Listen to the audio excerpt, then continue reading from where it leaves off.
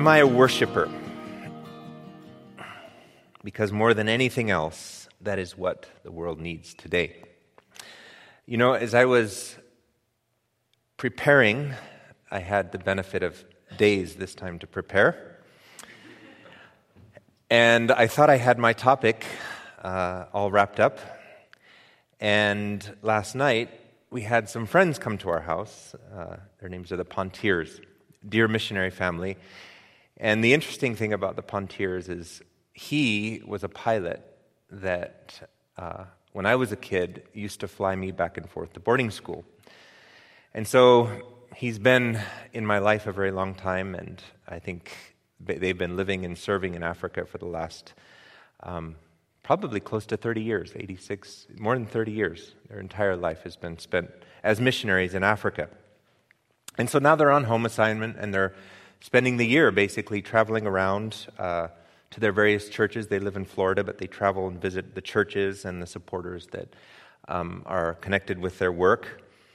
And, in the course of the conversation, they related how hard it was for them to navigate conversations with people that they haven't seen in a long time. And they were talking about how difficult it is because the divided nature of our country in its politics, they don't know when they walk into someone's house what side of the aisle they're going to be on. And, they have Christian friends, many of which I assume would be what we would consider to be typical conservatives who fall more on the red side of the aisle. But they also have some friends who claim to be Christians who are more on the blue side of the aisle. And I know I don't see that. I don't see how that can happen either. But but as they were talking, I was just thinking about my whole family, how, I'm half English and half my family live in Britain. And they're British conservatives, but they look at American conservatism and they think that we've lost our minds. They don't understand us. But it got me thinking, as they were talking, it got me thinking about what defines us as Christians. It's not necessarily our denomination, although that can define us. It's not necessarily our politics, that can define us. It's not necessarily our party, but truly, what defines a Christian to the world as they see us, as they think about us? What is the defining characteristic of a Christian to the world? And so that's what I was kind of thinking about last night when I went to bed. And this morning, I got up and my reading was from the book of Isaiah, chapter 6, and the first chapters of John. And again, as I was pondering that thought, I began to think about worship. And as I began to think about worship, I thought, what is it to be a worshiper? And so as I was reading, I began to feel the Lord impressing upon me the answer to my previous night's question, and that question was, what is it that defines us as a Christian? And I believe the answer, when we boil it all down, is, am I a worshiper? Truly, that's what defines us. Am I a worshiper? And so this evening, instead of going to the book of Acts, we're going to talk about worship.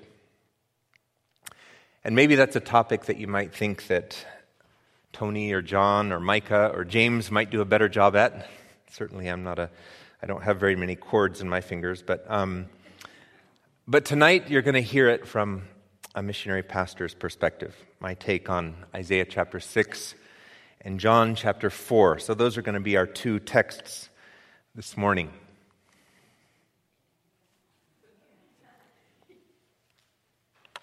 Is that screen on back there, or is it not? No, I don't think it is. I believe that God is looking for worshipers. I know. God is looking for worshipers. And I think that more than anything else, the world needs worshipers. The world and I say that in a general sense. The world has many excuses why they would or could dismiss the church, and why they can point to what I would consider fuzzy views or fake views of Christianity. And they kind of broad brush us and say, look at you guys, you're all a bunch of hypocrites.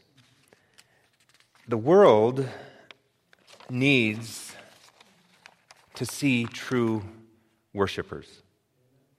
The world needs the church to be the church.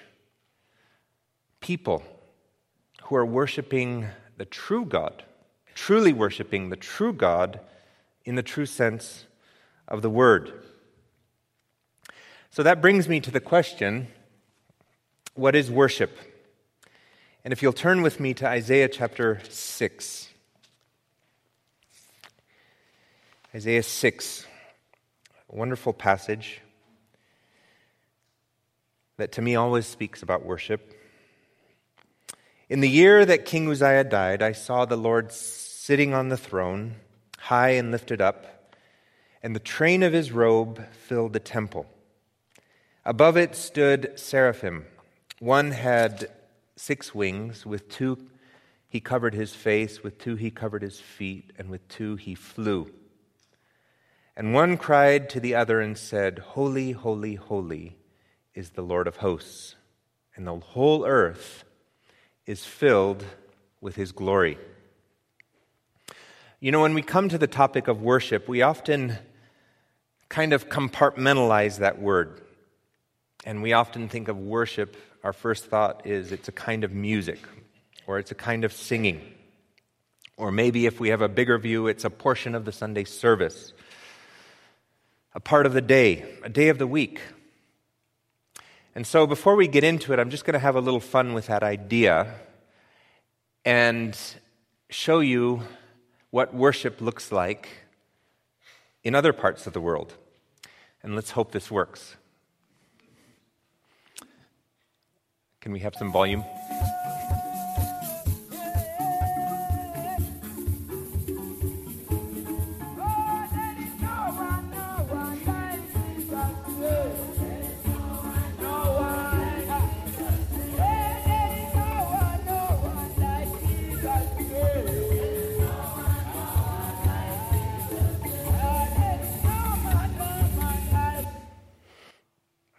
So that's someplace up in the Bateso region of Uganda.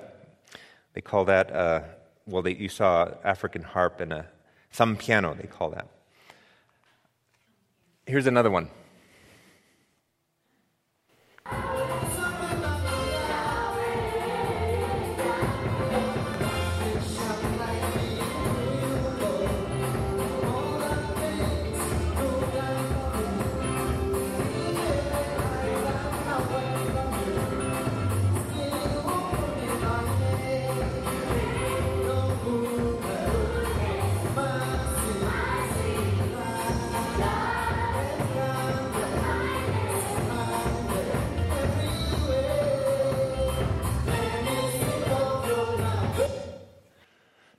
When I watch that video, it sometimes brings tears to my eyes because I know all those little kids. But that was the children's choir in Entebbe. Another kind of worship. Here's another one.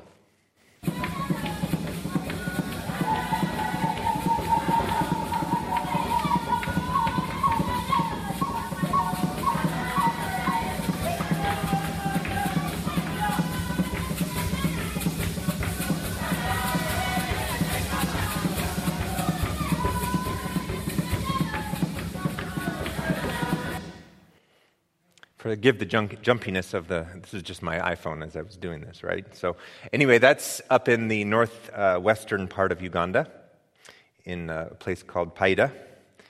And here's one that you might feel more comfortable with.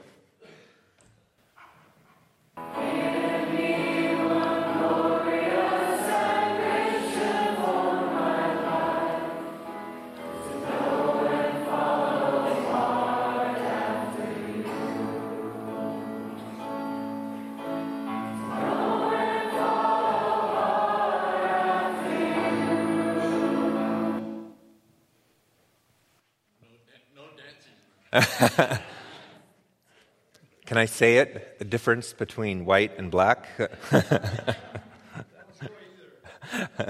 Here's another one.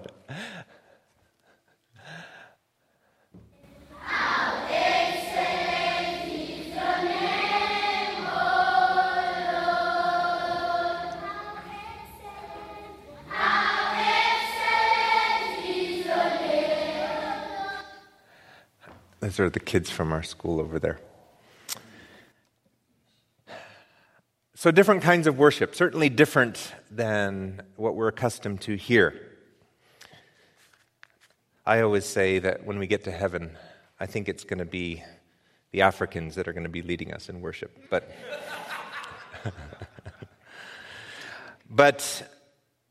back to Isaiah chapter 9. In Isaiah chapter 9, Isaiah 6. Thank you. Good thing that Ted's here. We have not a view of humans worshiping, we have a view of a worship scene in heaven. In the year that King Uzziah died, I saw the Lord seated on the throne, high and lifted up. And the train of his robe filled the temple, and above it stood the seraphim. Each one had 6 wings, with 2 he covered his face, with 2 he covered his feet, with 2 he flew. And one cried to another and said, Holy, holy, holy is the Lord of hosts, and the whole earth is filled with his glory. You know, when I read this, I can't help but, as I was showing you the videos of those different kinds of worship in different tribal areas of Uganda, those are all parts or illustrations of what worship might be. But here, in Isaiah chapter 6, it's as if we have another video, another view, and the curtain is pulled aside for us in these few verses, and we see the worship that is going on in heaven. We have the benefit of Scripture to know what worship is looking like in heaven. And I would say if there's true worship, I imagine it's what's going on up there right now. But when we, in a sense, draw aside that curtain in this scene, what do we see?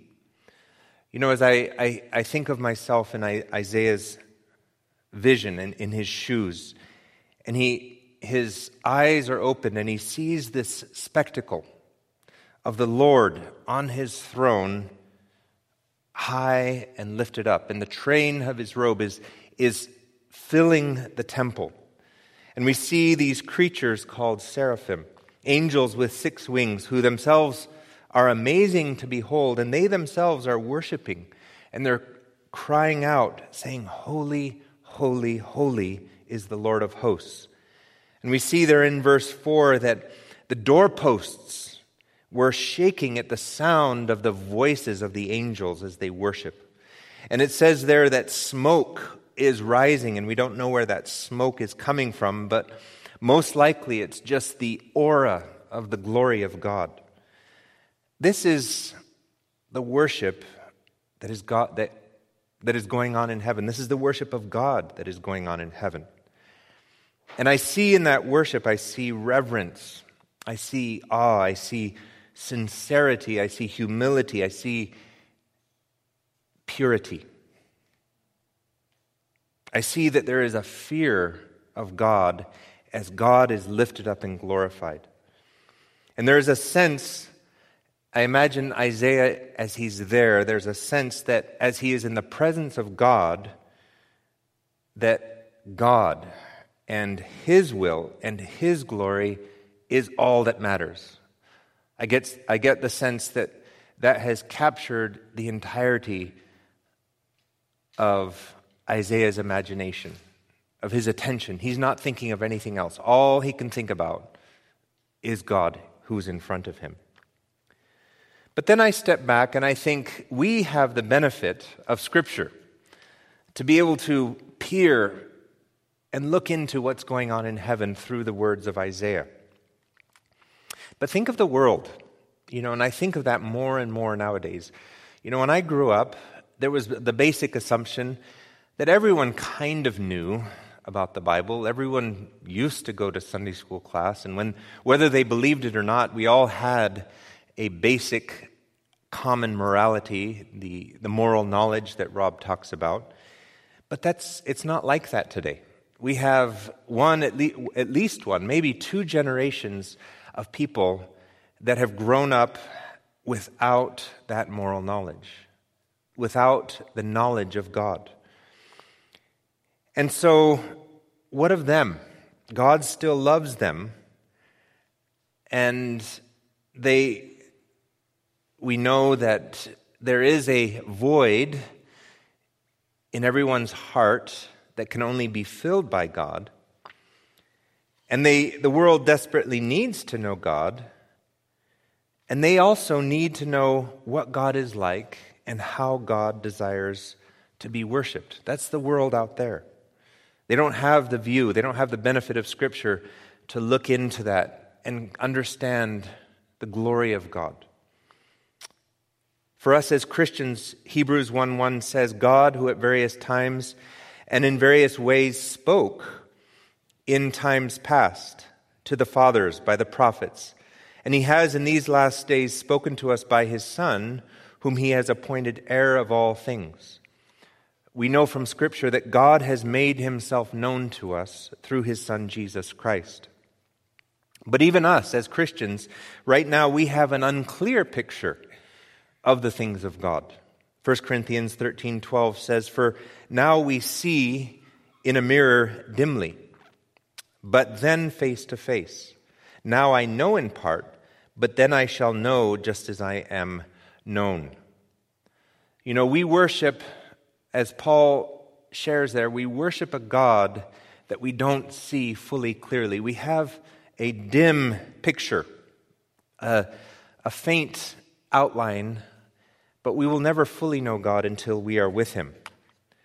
But the world, those who are outside, who don't have the benefit of Scripture or the witness of others,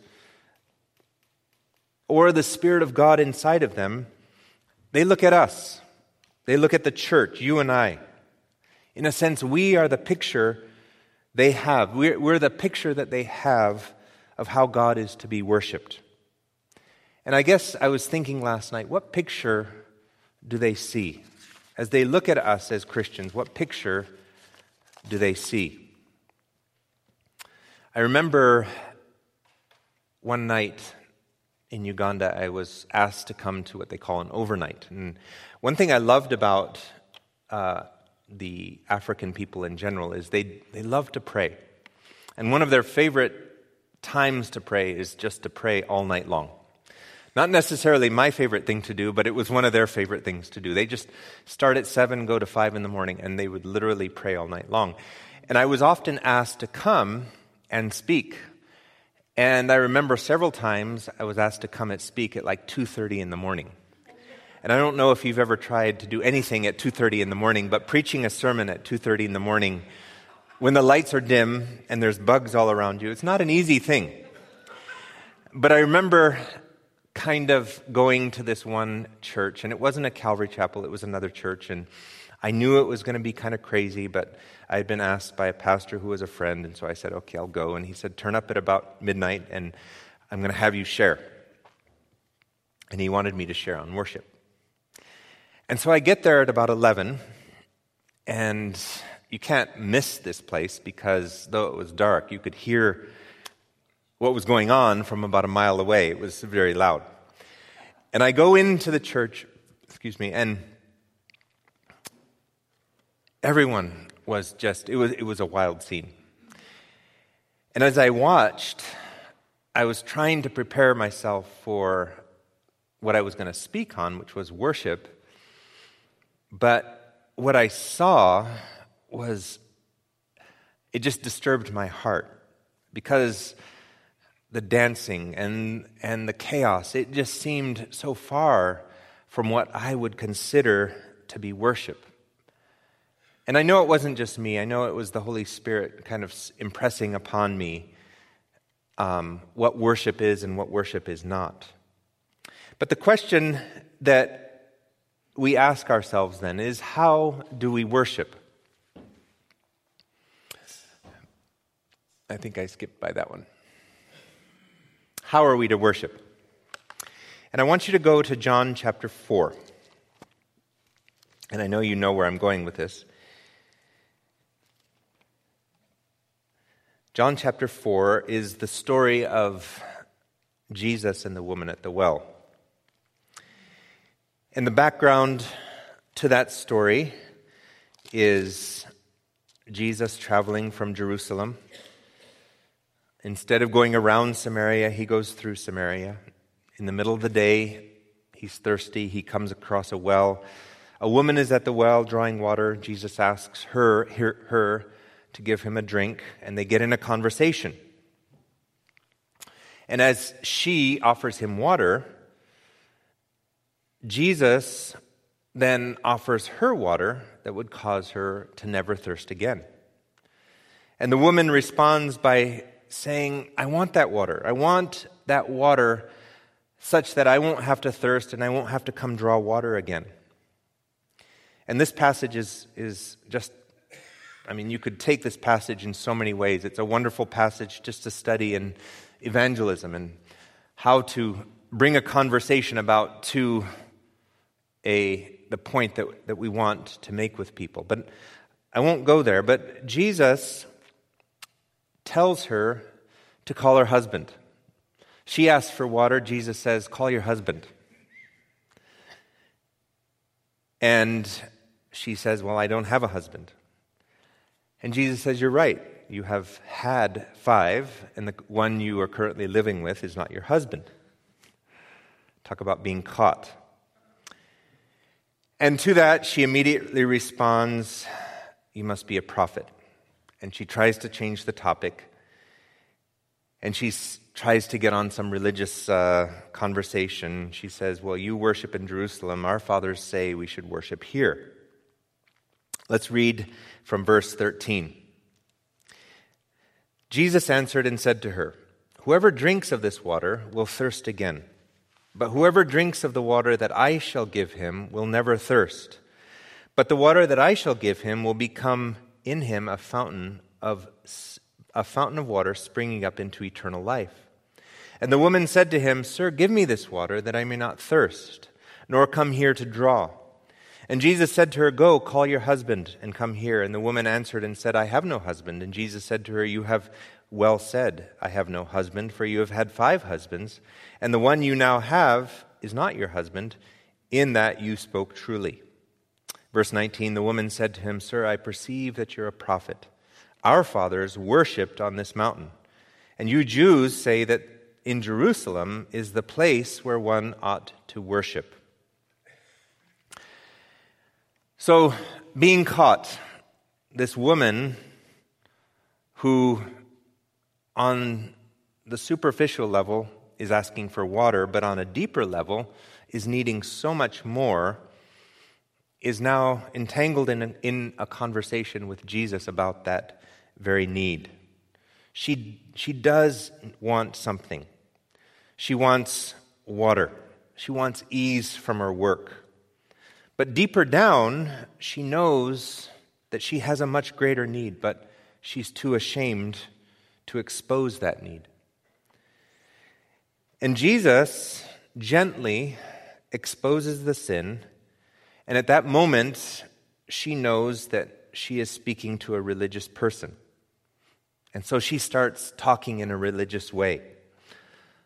I perceive that you're a prophet. Our fathers worshipped on this mountain, and you Jews say that in Jerusalem is the place we ought to worship. She didn't want to talk about her real need. She wanted to talk about something safe. Let's talk about religion. Where is it that we should worship? But Jesus didn't go there. He not only exposes her sin, but he also exposes her real need. And her real need was to become a true worshiper of God. And I see there in that passage that she, a Samaritan woman, she knew the Samaritan way of belief. She knew that she was supposed to worship on a certain mountain. She knew about God. She had this idea that worship had to do with a time, a place, a mountain. She had this idea that the Jews knew that it was supposed to be in Jerusalem, in the temple. But Jesus would give her a new definition of worship and what it was to be a worshiper.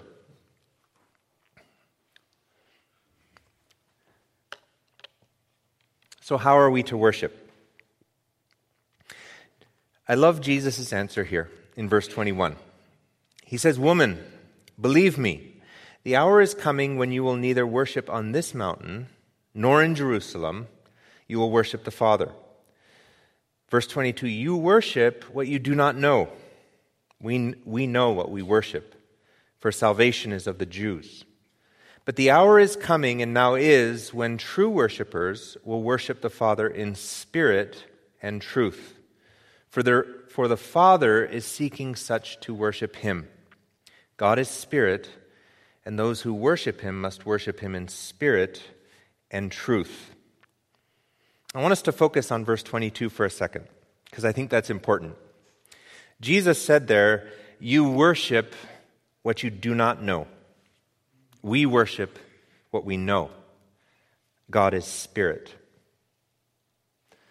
The woman was worshiping, or had a worship, or claimed to worship something that she really didn't understand. And to me, as I read that, it speaks to a necessary quality of our worship. You worship what you do not know. It speaks to me that true worship requires knowledge. We need to know who it is that we're worshiping.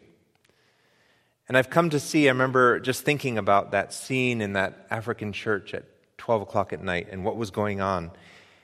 And what was coming to my heart was, this is inappropriate. This is out of order. This is not glorifying to God. And I realized that so many of the people there, as zealous and maybe even as well-meaning as they were worshiping what they did not know. And in many ways, it was a misplaced or a misdirected worship. And I think that so much of that kind of worship, misplaced worship or misdirected or wrong worship, is because we don't know. We don't know God. We don't know his character. We don't know what he desires. The woman in this passage assigned worship of God to a time and a place. But Jesus said, God is spirit. He goes on there. The hour is coming, and now is, when true worshipers will worship the Father in spirit and truth. For the Father is seeking such to worship him. God is spirit, and those who worship him must worship him in spirit and truth. Jesus said God is spirit. As a spirit, as we acknowledge God is spirit, we acknowledge that God isn't bound to time or a place. We know that one of the attributes of God is that he's omniscient and omnipresent. He's everywhere, all the time. And when you think about that, you realize that if God is everywhere, all the time, that will have an effect on how we worship him, won't it? Because he knows all, because he sees all. There's no place that we can go. Psalm chapter 139, verse 7, David says it so good. He says, 139, verse 7, "Where can I go from your spirit? Where can I flee from your presence?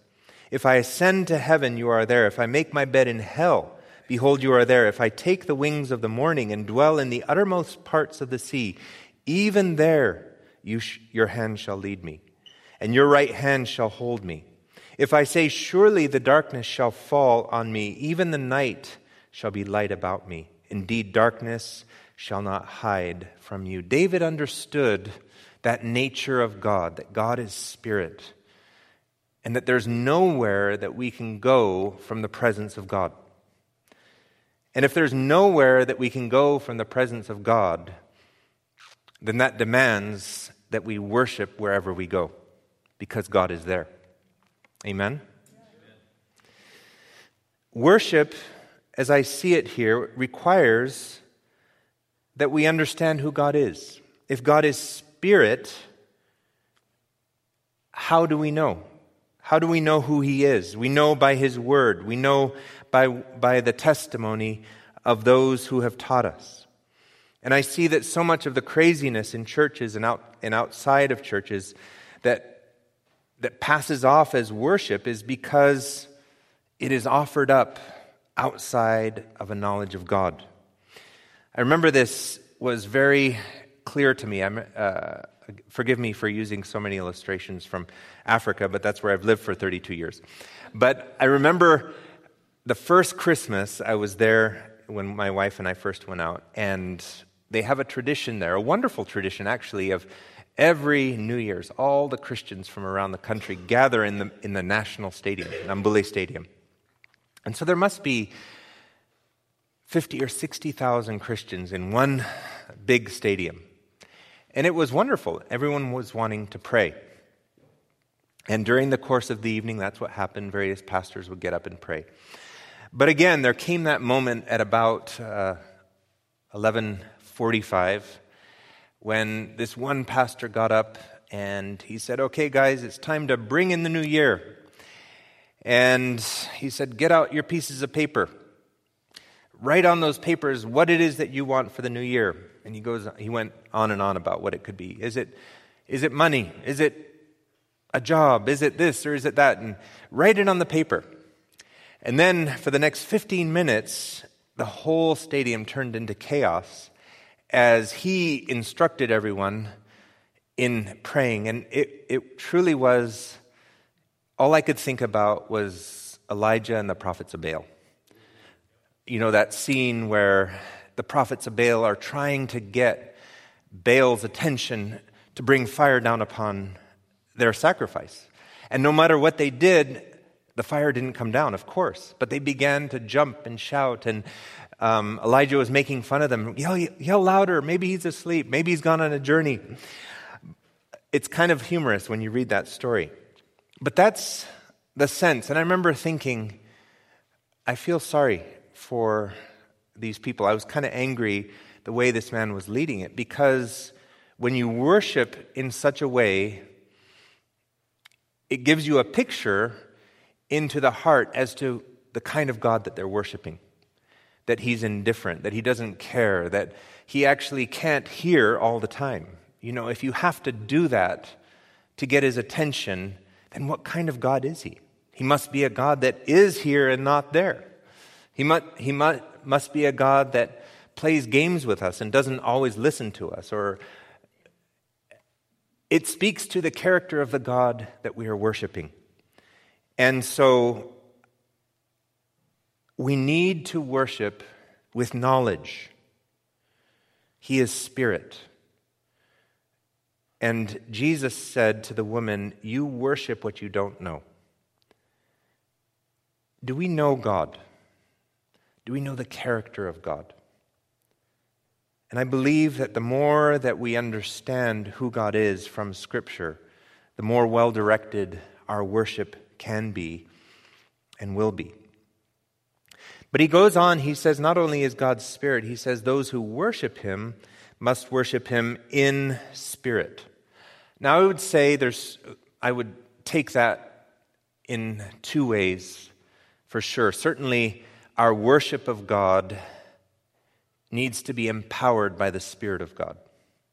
I would say, first off, that is true. But I would say, secondly, that recognizing that God is Spirit and that God is everywhere, we need to see that worship is also everywhere.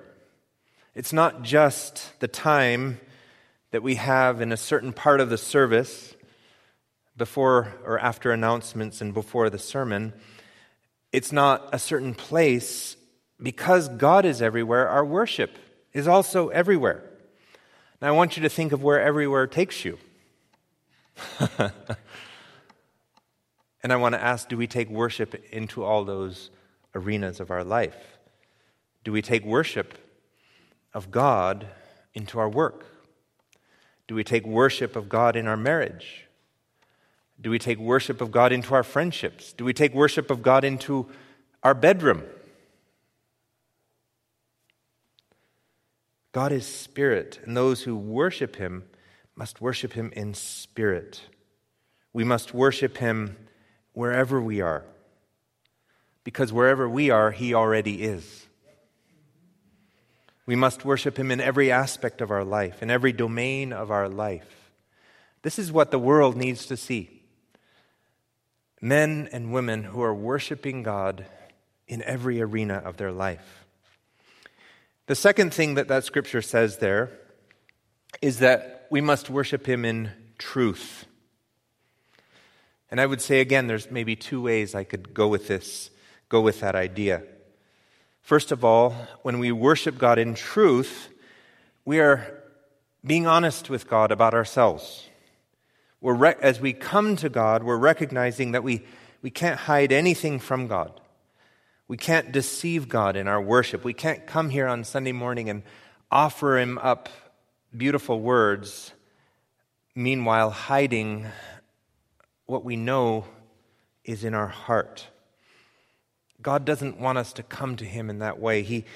He wants us to come before him sincerely, transparently, humbly, truthfully. I believe when we go back into the book of Psalm, chapter 51, David expresses that. What is it that God desires?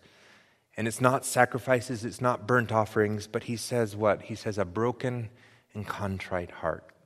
God wants us to be honest with him.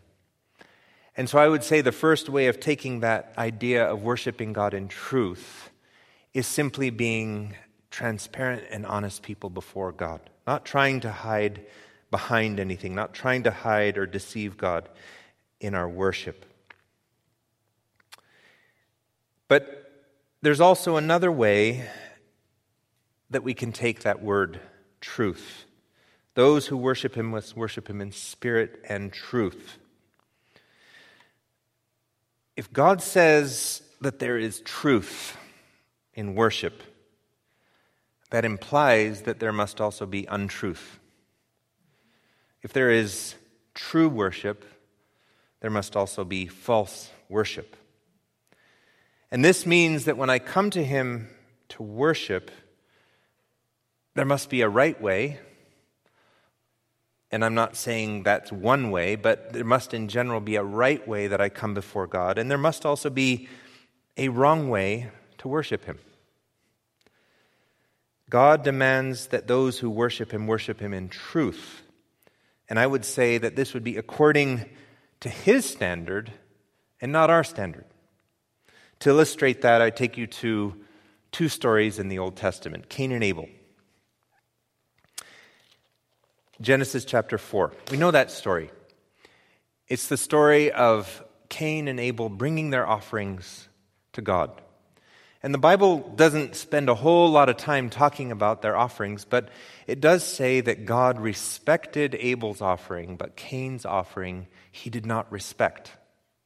And in the book of Hebrews, it tells us that it was by faith that Abel brought the offering to the Lord. What was the difference? It was in the heart. It was in the way that Cain brought the offering that was unacceptable to God. His worship was not according to truth. It's not the way that God wanted the worship to be brought. We think of the story of Nadab and Abihu, Leviticus chapter 10. And we know that Nadab and Abihu were the two sons, the oldest sons of Aaron. And it's an interesting story because it tells us that they had witnessed the fire of God coming down and burning that inaugural offering that they brought on the tabernacle. But then in Leviticus 10, it says that each of them took his censer and put fire in it, and they put incense on it, and they offered it to the Lord. And the next sentence says, and fire went out from the Lord and devoured them, and they died before the Lord. Wow. What went wrong with Nadab and Abihu's offering? What went wrong with their worship? Well, we come to know that two things. They offered a profane fire. They offered to God something profane. It was something not sanctified. It wasn't made holy. It was unconsecrated. It was ordinary. But not only was it profane, it was presumptuous on their part. They presumed to do something in worship before God had commanded them to do so. They went ahead of God. They were outside of God's instruction for how that worship should be done. And that brings us to the conclusion. What did they do wrong? They dared to worship God in a manner which He had not authorized, and for which they had no word. And I guess the application to us is, let none of us dare to act with the same presumption of Nadab and Abihu. But the point is, when we think about worshiping in truth, I've been a pastor in many different places, and, being in Africa, there are kind of three flavors of church, I would say. There's the Catholic Church, there's what they call the Protestant Church, which is the Church of England or Episcopal Church, and then there's the born-again churches, which is pretty much everyone else, and they're pretty much all Pentecostal. And within that umbrella of Pentecostal churches, which, I would get invited out and I would preach, I just came to see so many varieties of worship. And on the one hand, I just wanted to be all-embracing and say it's all worship of God. But there were many times where in my spirit, I saw stuff going on that just did not resonate in my heart. And I was like, God, something is wrong here. And when I come back to Scripture, I realize that that's true. We can't just come to God and offer up anything and expect Him to take it as worship. Amen? He wants us to worship in spirit and in truth. He wants us to worship Him His way, the way He has instructed us to worship.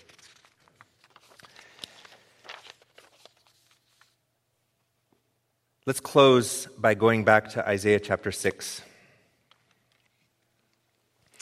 Because in Isaiah chapter 6, again, we're looking back into the worship scene that's in heaven. What should happen when we worship? Isaiah 6 begins with those words, "In the year that King Uzziah died, I saw the Lord seated on the throne,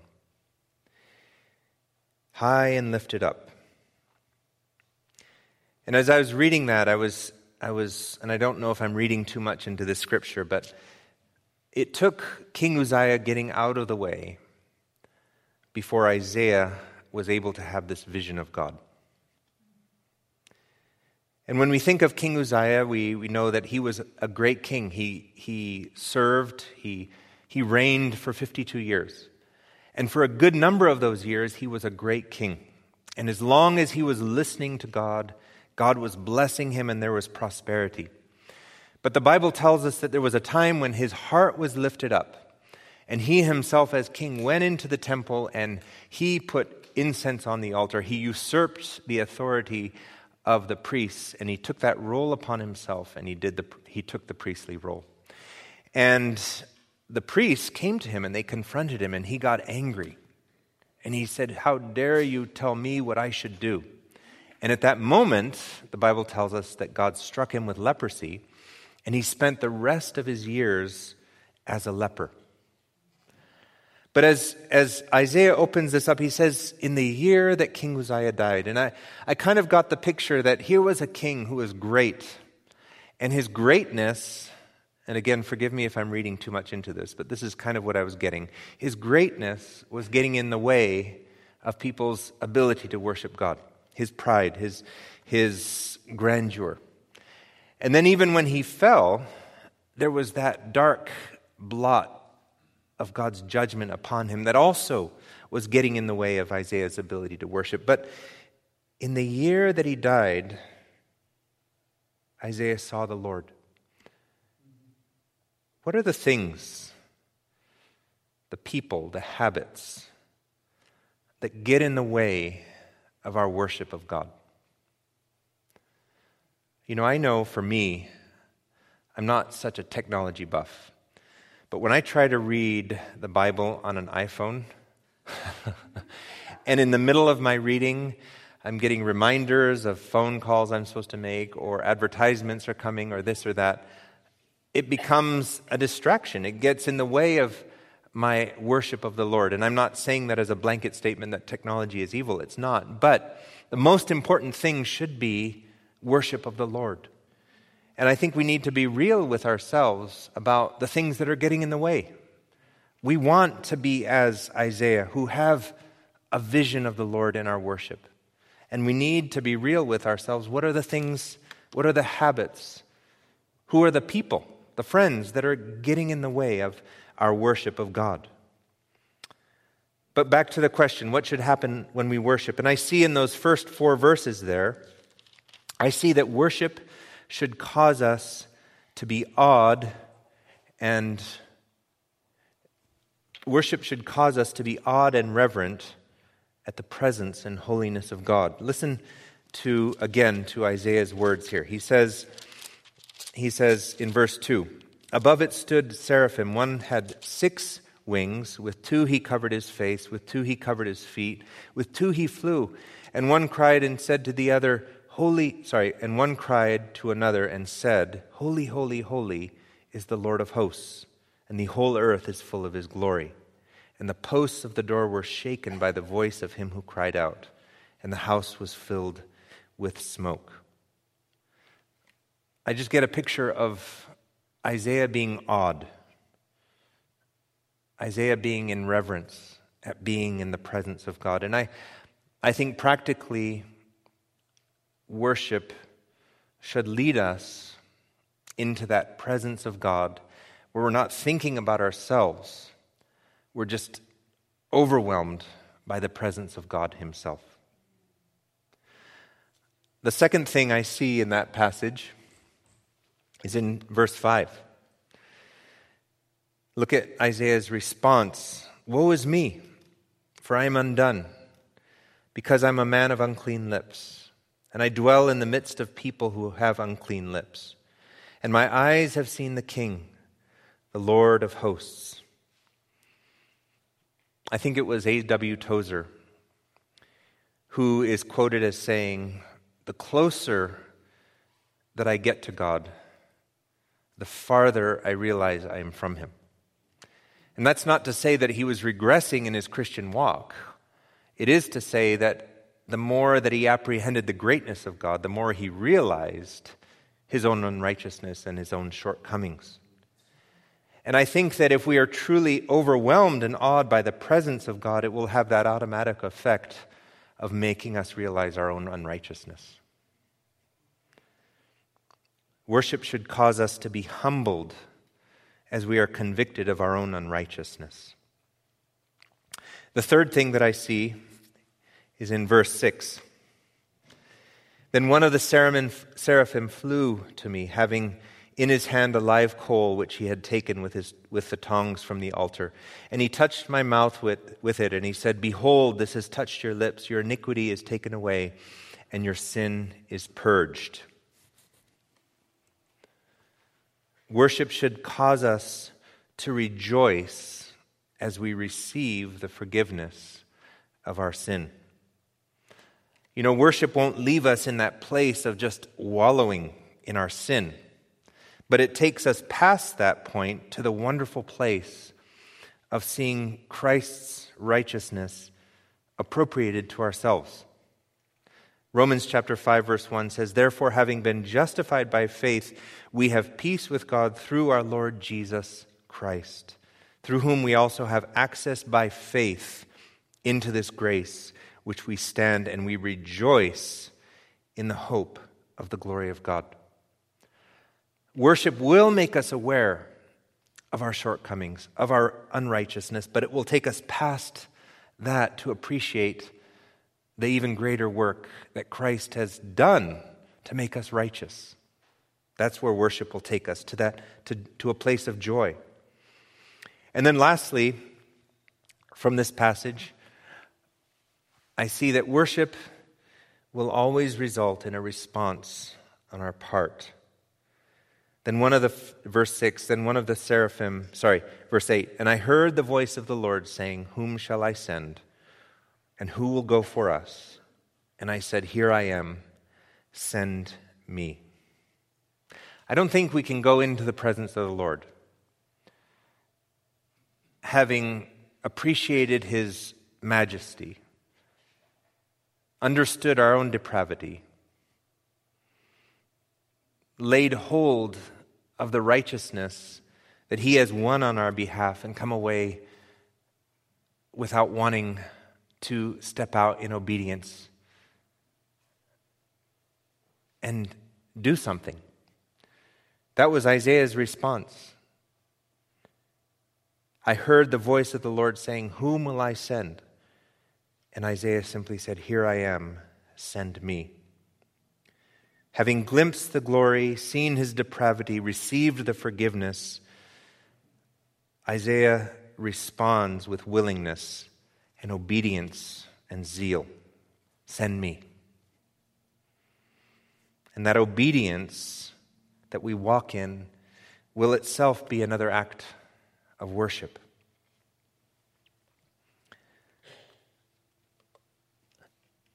So the question is, am I a worshiper? Thinking back to the way we began, what defines a Christian? How does the world see us? And I think that truly what should define a Christian is that we are worshipers of God in the sense that Christ desires us to be worshipers. Am I worshiping God in spirit, knowing that he is everywhere? He's in every aspect of my life. Remember the short little video clips I showed you. And as you were watching them, maybe there was one kind of worship that was more what you would call worship, or more that you were comfortable with. And you would say, that's worship. But in the same way, I think we have a tendency to compartmentalize our life. And we say, well, in this part of my life, that requires worship and I'm doing it. But this other part of my life, that doesn't need worship. I can handle that on my own. I would say that we need to think of bringing worship of God into every aspect of our life, into our marriage, into our family, into our work. God is there. And because God's there, he wants to be worshiped in that arena as well. Am I worshiping God in spirit? Am I worshiping in truth? Am I worshiping in knowledge and not ignorance? Am I worshiping a God that I know? God has given us his scriptures that we might know him and that we might worship him appropriately. Am I worshiping in his way? Or am I like Cain, throwing anything up there and expecting God to take it as, well, that's my worship, God. I hope you take it. I think that when we are that kind of people, that kind of worshiper, or at least that kind of people that are desiring to be that kind of worshiper, we are beginning to be a people that are providing a clearer picture to the world of who God is and how God wants to be worshipped. Because there is going to be a day when every knee will bow and every tongue will confess that Jesus is Lord. Everyone will eventually be a worshiper. The question is, are we going to do it on this side of eternity or on the other side of eternity?